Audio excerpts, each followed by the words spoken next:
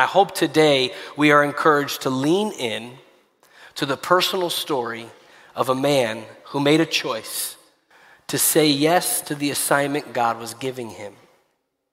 But before we do, what's beautiful about this series that we're going through is it all comes from the Word of God, and it's stories of people who had encounters with God, or they were in the midst of a decision that they had to make, or an encounter with someone else, a choice that was before them, and their response, their reaction it changed everything to the trajectory of their life and impacted the lives of others.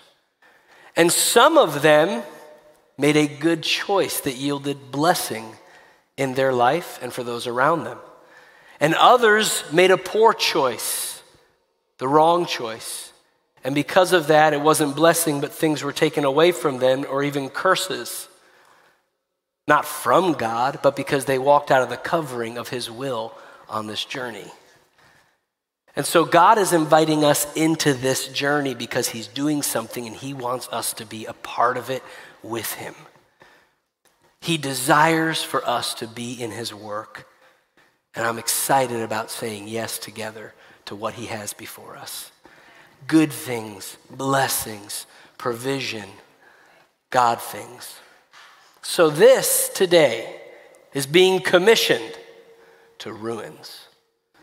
Ruins. Now some of you might think, to ruin? No, not to go destroy things. That's what toddlers like to do. It's great. You build something, they tear it down. Are you being commissioned to be ruined yourself? No. To ruins, to broken places. Now, ruin is the type of word, if you keep saying it over and over again, it doesn't sound like a word again. Have you ever experienced that? You say ruin, ruin, ruin, ruin, ruin. It's called semantic satiation. You're not crazy. There's an actual reason when you're sitting there and you say, I said this word and it doesn't sound like, is it a word? Is this a word? And you have that moment. Semantic satiation, it's just you keep saying a word over and over again and it doesn't sound like a word anymore.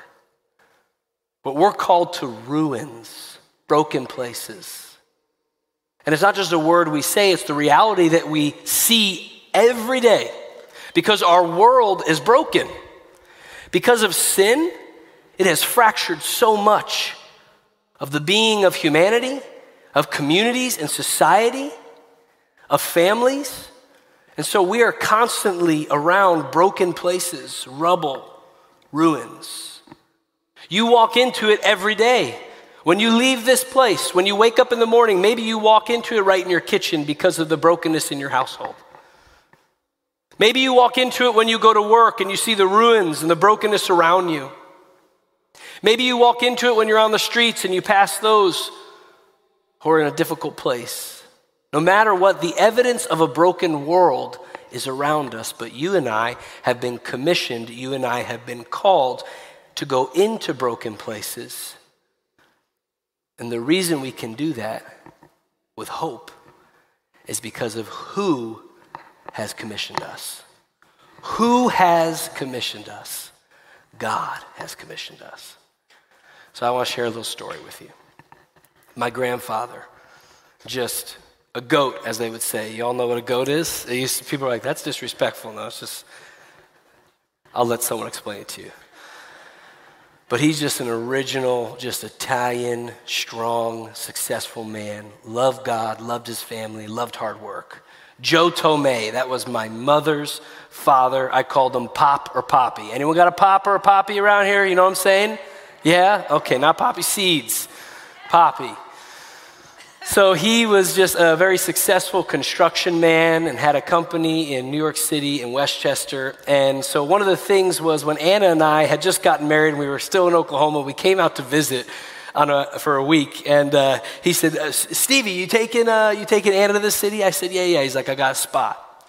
That generation, man, they had a spot. They had a spot. People knew him. He said, it's an Italian restaurant club, but you can't get in unless you give him my name. I'm like, I'm in, Pop. This is awesome. My Midwest wife from Oklahoma is about to experience it the New York Italian way, and it's going to feel real cool. So we get dressed up, and we go to this spot in the city. We walk up to it. Look, hi, how you doing? The man's name was Romeo. This is legit. Romeo's there. I said, hey, Romeo, I'm here for a good meal with my wife. Like I do this all the time, you know. He's like, all right. Who are you with? I said, Joe Tome. He's like, right this way, sir.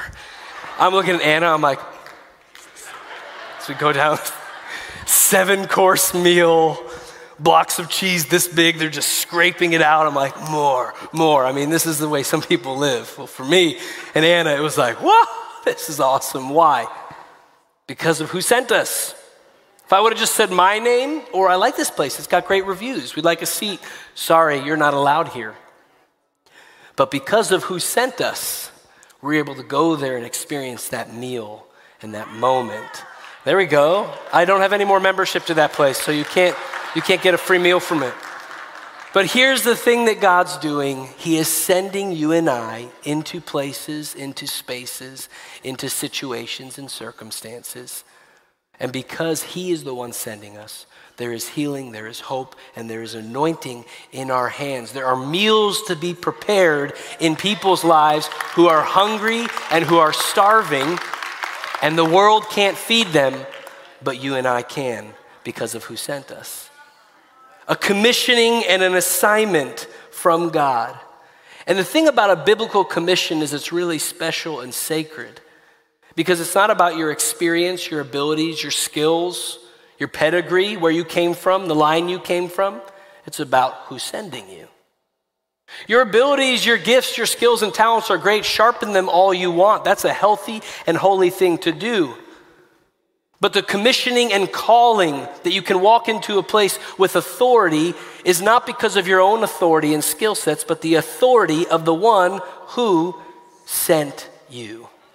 And so that's what God's doing here. And you could think of Michelangelo with the Sistine Chapel. You know, he's commissioned to do this work because of his skills and talents, but some of you are like, I don't have it. I'm not good at that. Or you're thinking of all your inability or your disabilities. But God is looking at you and he's calling to you. And it's not this professional thing. It's personal. See, professional, it's job orders. There may even be the fear that you would lose your job if your boss came to you and they said, okay, I've got something for you. You got to go do this. Here's your assignment for the next month, 6 months to a year. Here's what you got to do. You're going to say, I should say yes to this because if I don't, I could lose my job and I need that. But see, this is a family. And there's a beauty when the father comes to his sons and to his daughters, no matter your age, your pedigree, your skills, your talents, your background. When you are a son or a daughter of the Most High God and he comes to you and he says, I've got an assignment for you. There is such an honor in saying yes and fulfilling that and being commissioned into it. Because it's a family, not just a profession, not just a disconnected memo that's been handed to you that you've got to do a checklist of, but something beautiful. And many times in our journey with God, when we're on that path, the ups and the downs, and we're following his voice and his lead, and sometimes it's easy and sometimes it's difficult, we often look for affirmation. Affirmation is a great thing. I mean, who doesn't love affirmation?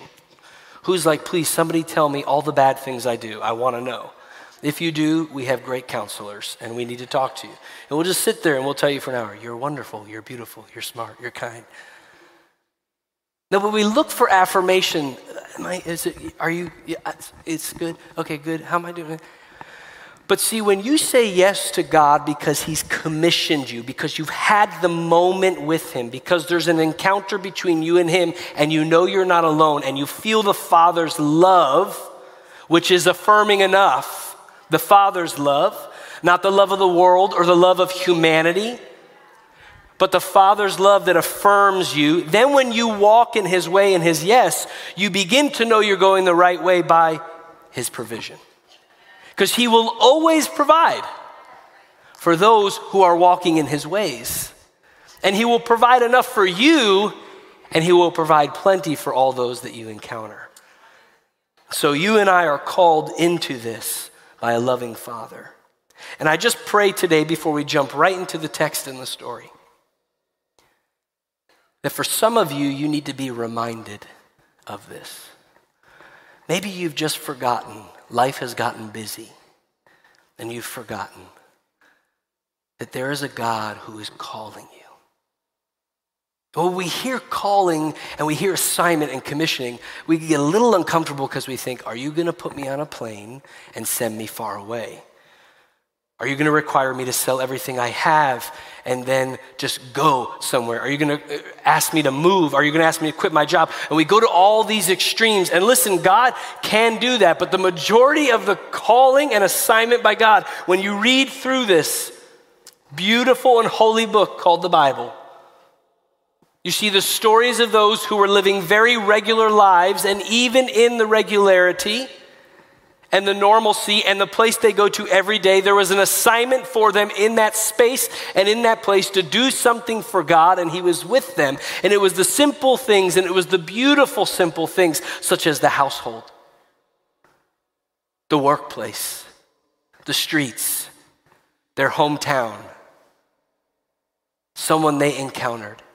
And it's often not for years and years in a lifetime, but maybe a month, 6 months, a year, a few weeks, or a moment. See, we are called by God to be his children, his hands and his feet in all that we do. But there are these assignments he gives us, and the anointing comes upon us for such times as this. And that is the story of a man named Nehemiah, who was not a prophet and was not a priest. He had a secular profession in a secular world, but there was a sacred calling upon his life. Before we read, can we just pray that our hearts would be open? That the word of God wouldn't just be things we hear, but it would be woven into our heart. Lord, we thank you for your words. We thank you for your presence. We thank you for your hope. We thank you for your love. As we lean into this story here, we pray that we will feel you leaning into us in our hearts and in our minds. Sow and weave the words and truth of your revelation into us, that we may walk out a people changed, not because of man's words, but because of your presence. And we say all of this in Jesus' name. Amen and amen. Nehemiah chapter 1. We'll read the whole chapter, 11 verses. Now, just to give a little context to what you're jumping into in the story. It had been 70 years, approximately 70 years, since Jerusalem and the temple was destroyed and overtaken by the Babylonians and King Nebuchadnezzar. And because of that, many of the people of God were scattered into exile. And now, during Nehemiah's time, who was a young man born to a family, a Jewish family in Persia, and he was born into a place in a time of exile. There is now the first Persian Empire who had defeated the Babylonians, and now Persia was ruling. And here in this moment, Nehemiah has a moment, and everything is changed. The words of Nehemiah, son of Hakaliah.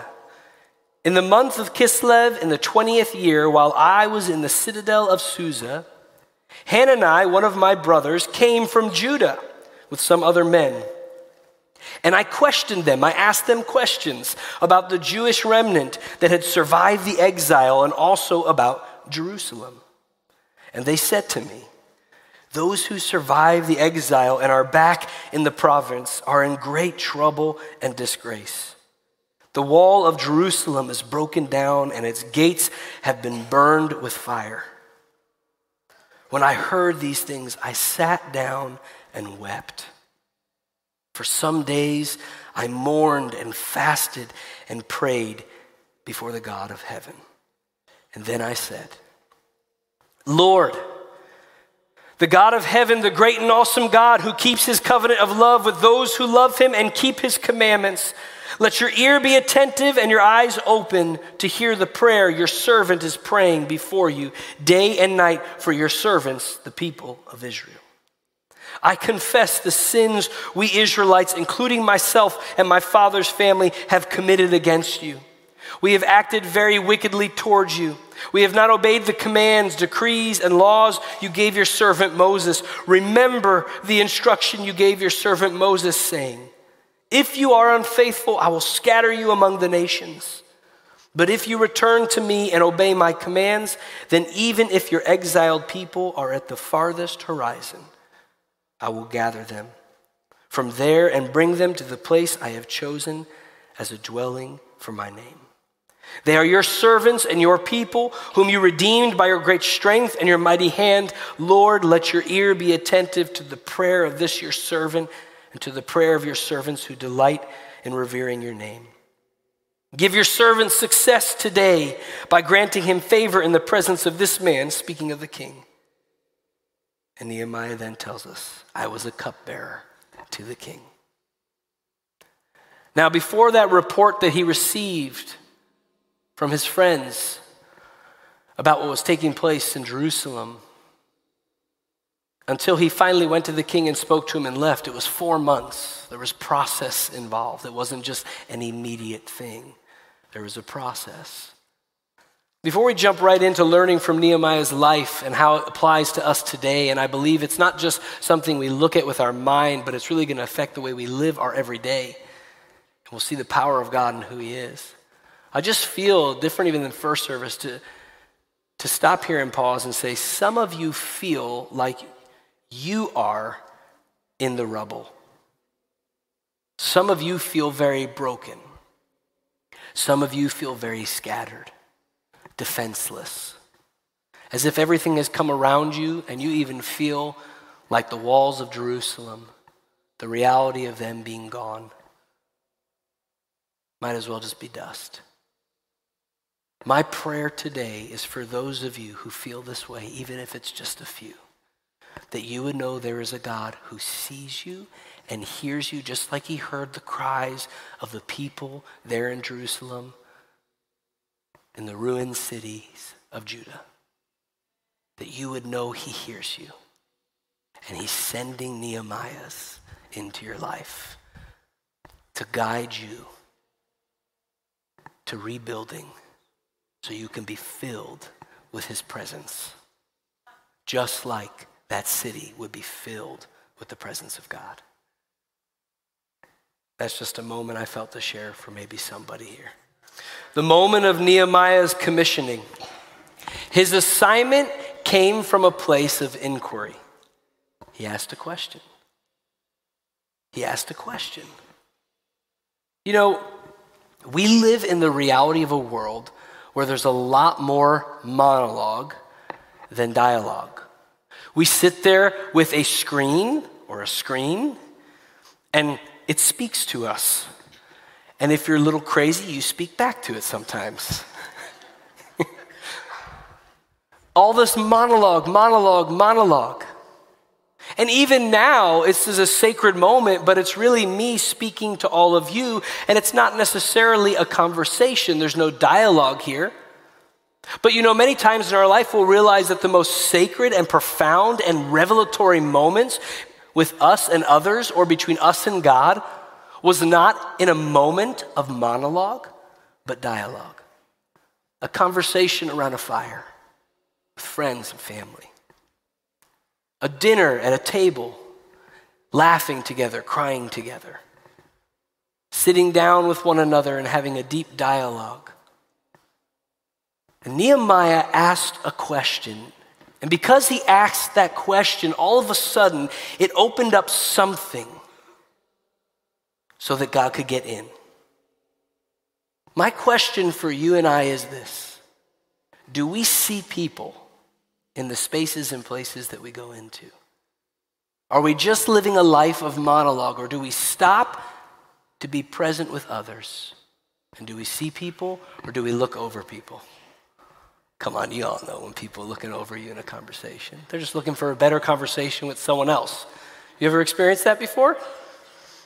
You know what I love to do when that happens? I'm like, I know this person isn't listening to me. I just say crazy things to see.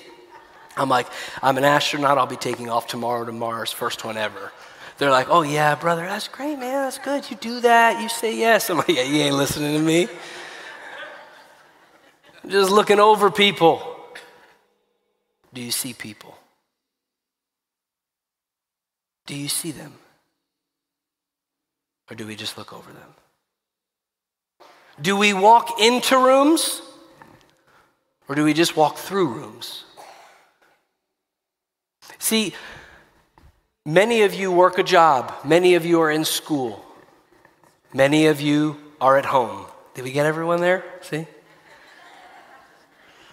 And the places you show up to every day, whether you just walk 100 feet down into the kitchen and the living room and you're there staying at home with your children, or whether you have to drive an hour and a half to New York City and you commute, or whether you go into a school and you're a student, you're going into broken places where there's broken lives.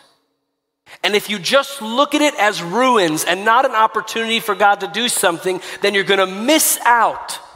You're just going to see over people and you're just going to walk through those rooms. But if you begin to say this prayer when you wake up in the morning or when you're in the car before you open the door and you get out and go into work, if you begin to say this, God,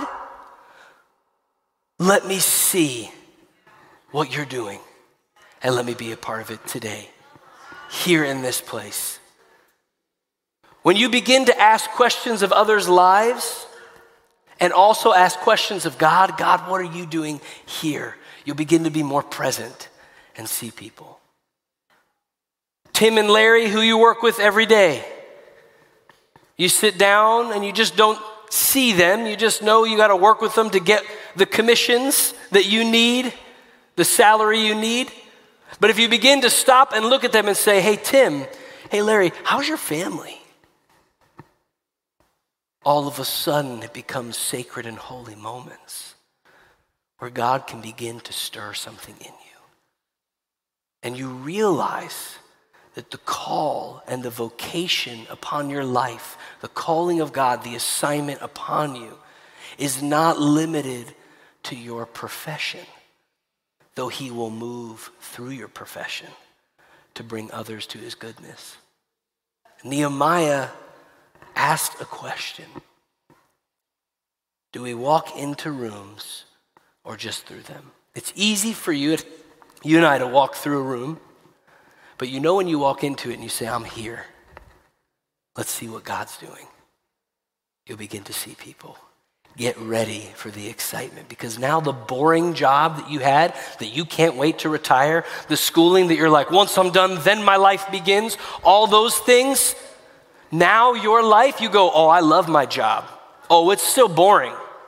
But guess what? When I go in there, I'm seeing people. I'm not just walking through rooms. I'm walking into them. I'm having encounters with people. We're having Bible studies together. We never thought we'd do that. I'm having conversations and prayer times literally in the break room because God is doing something in your household where you just feel so overwhelmed with just the demands on your life and your children and all that you have there. When you wake up in the morning, you realize I have a moment to pour into this little heart and this soul. I've got 18 years before they're out on their own. And so today, something sacred and beautiful is going to happen. God, what can I be a part of today that you're building in them there? And all of a sudden, the mundane things become sacred and holy just because we began to ask some questions. We began to be present. We began to see people. And that's when we see revival break out. Nehemiah inquired and asked. Don't forget that Jesus, even after the resurrection, he walked through walls to be in the room with people. His disciples were hiding and afraid. And he walked through those walls to be in there with them.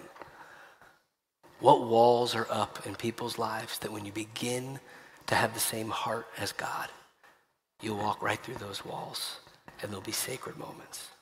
Don't underestimate who our God is. He can do the impossible. Nehemiah felt the calling of God before he knew what it was or how it would happen. He felt it. And the story tells us he wept. He wept. He felt something even before he knew how it was all going to work out, and what he felt was holy. We are called to be a people of feeling and emotions. Now, you and I are not called to be mastered by our emotions and feelings, because if we are mastered by them, we will just spiral in cyclones of depression and ups and downs like a roller coaster.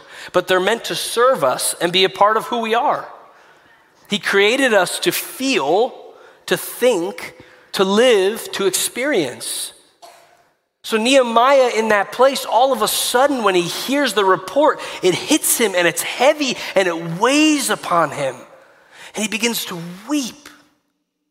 I can remember a time in my life where I came back in between school out in Oklahoma. I was single at that time. I wasn't married. I was on break at home with my parents. We were sitting at the kitchen table. They were asking me some questions. They were asking me good questions. And all of a sudden, I just broke down and started weeping. I mean, uncontrollable, gross weeping. You know what I'm talking about? Like everything's coming out of everywhere, you know? You're can't talk through it. You're shaking, that type of weeping. And all I could get out was I said, all I know is that I feel God like doing something in me. And I have no idea what it means. And my parents just said this, just stay there. Let him do it. They didn't try to solve it or figure it out. I just stayed there in that place. And that's when God began to carve out my calling and my vocation and what the next assignment was for my life, because I felt him do something deep in me. So church, this is what I'm saying to all of us. Let him do that. Let him encounter you in a deep way. And that affected Nehemiah. It changed him. It altered him from the inside out. He began to be different. It carved something out of him so God could pour more into him. And suddenly the call and the assignment and the vocation he would have began to be formed. But do you know where it was really and truly formed? In the secret place. He prayed. I tell you all the time, Scripture declares it to us. Prayer is not just a transition or words that we throw up in monologue. It's an intimate relationship with God where he can begin to do things inside of us. And Nehemiah's posture to go and to pray before the Lord with all the feels that he had allowed God to begin to formulate and give him clear direction on what he was supposed to do. See, I think many times we as the people of God have a moment of deep feelings and encounters with God, like on a Sunday morning or at a retreat or a meeting together, but we never take it into the chamber of prayer. And so we have a million dreams on our wall, but no practical steps to the call he's given us. When you take those feelings into the secret place of the Most High, when you break away from the noise and the calendar and the busyness, and you get alone with God in that place of prayer, all of a sudden he begins to form deep things in you. And he gives you direction and clarity and provision. The worship team can come back up at this time. And there's process. I know we don't like that word, but it's a holy and it's a good word. For 4 months, Nehemiah is letting this weight of the Father's heart and a burden. See, God has burdens for the world around us. He had a burden for you. Someone said yes, and because of that, you're here. He wants to place his heart in your heart and mine. And Nehemiah just let it bake and bake and bake inside of him and be formed. It wasn't immediate. He was a cupbearer. Probably did the same similar thing every day. And as he did those things, God was still forming and building something in him. Don't underestimate the process he's placed you in on what he's cultivating and creating inside of you. Because it made him ready for the task ahead of him.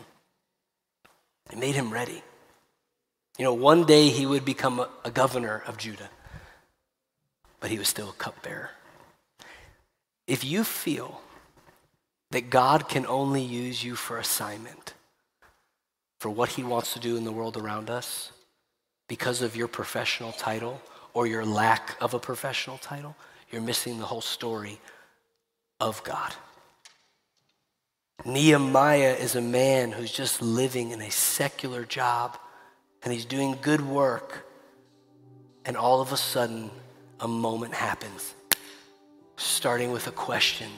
God captivates his heart after that question. He begins to feel things he never felt before and weep in ways he's never wept before. And all of a sudden he goes to the one place he knows to go to, which is that place of prayer on his knees. God, what are you doing? What are you forming? What are you building in me? And he's praying, he's fasting through it. And God is carving out the man that he would be. And see, before Nehemiah could have the hands to literally go and rebuild the walls of a city, God had to captivate and capture his heart first. He had to get inside of him. He had to begin to remove things inside of him so he could place more anointing within him and upon him. So then when the moment came, Nehemiah was ready for what God had.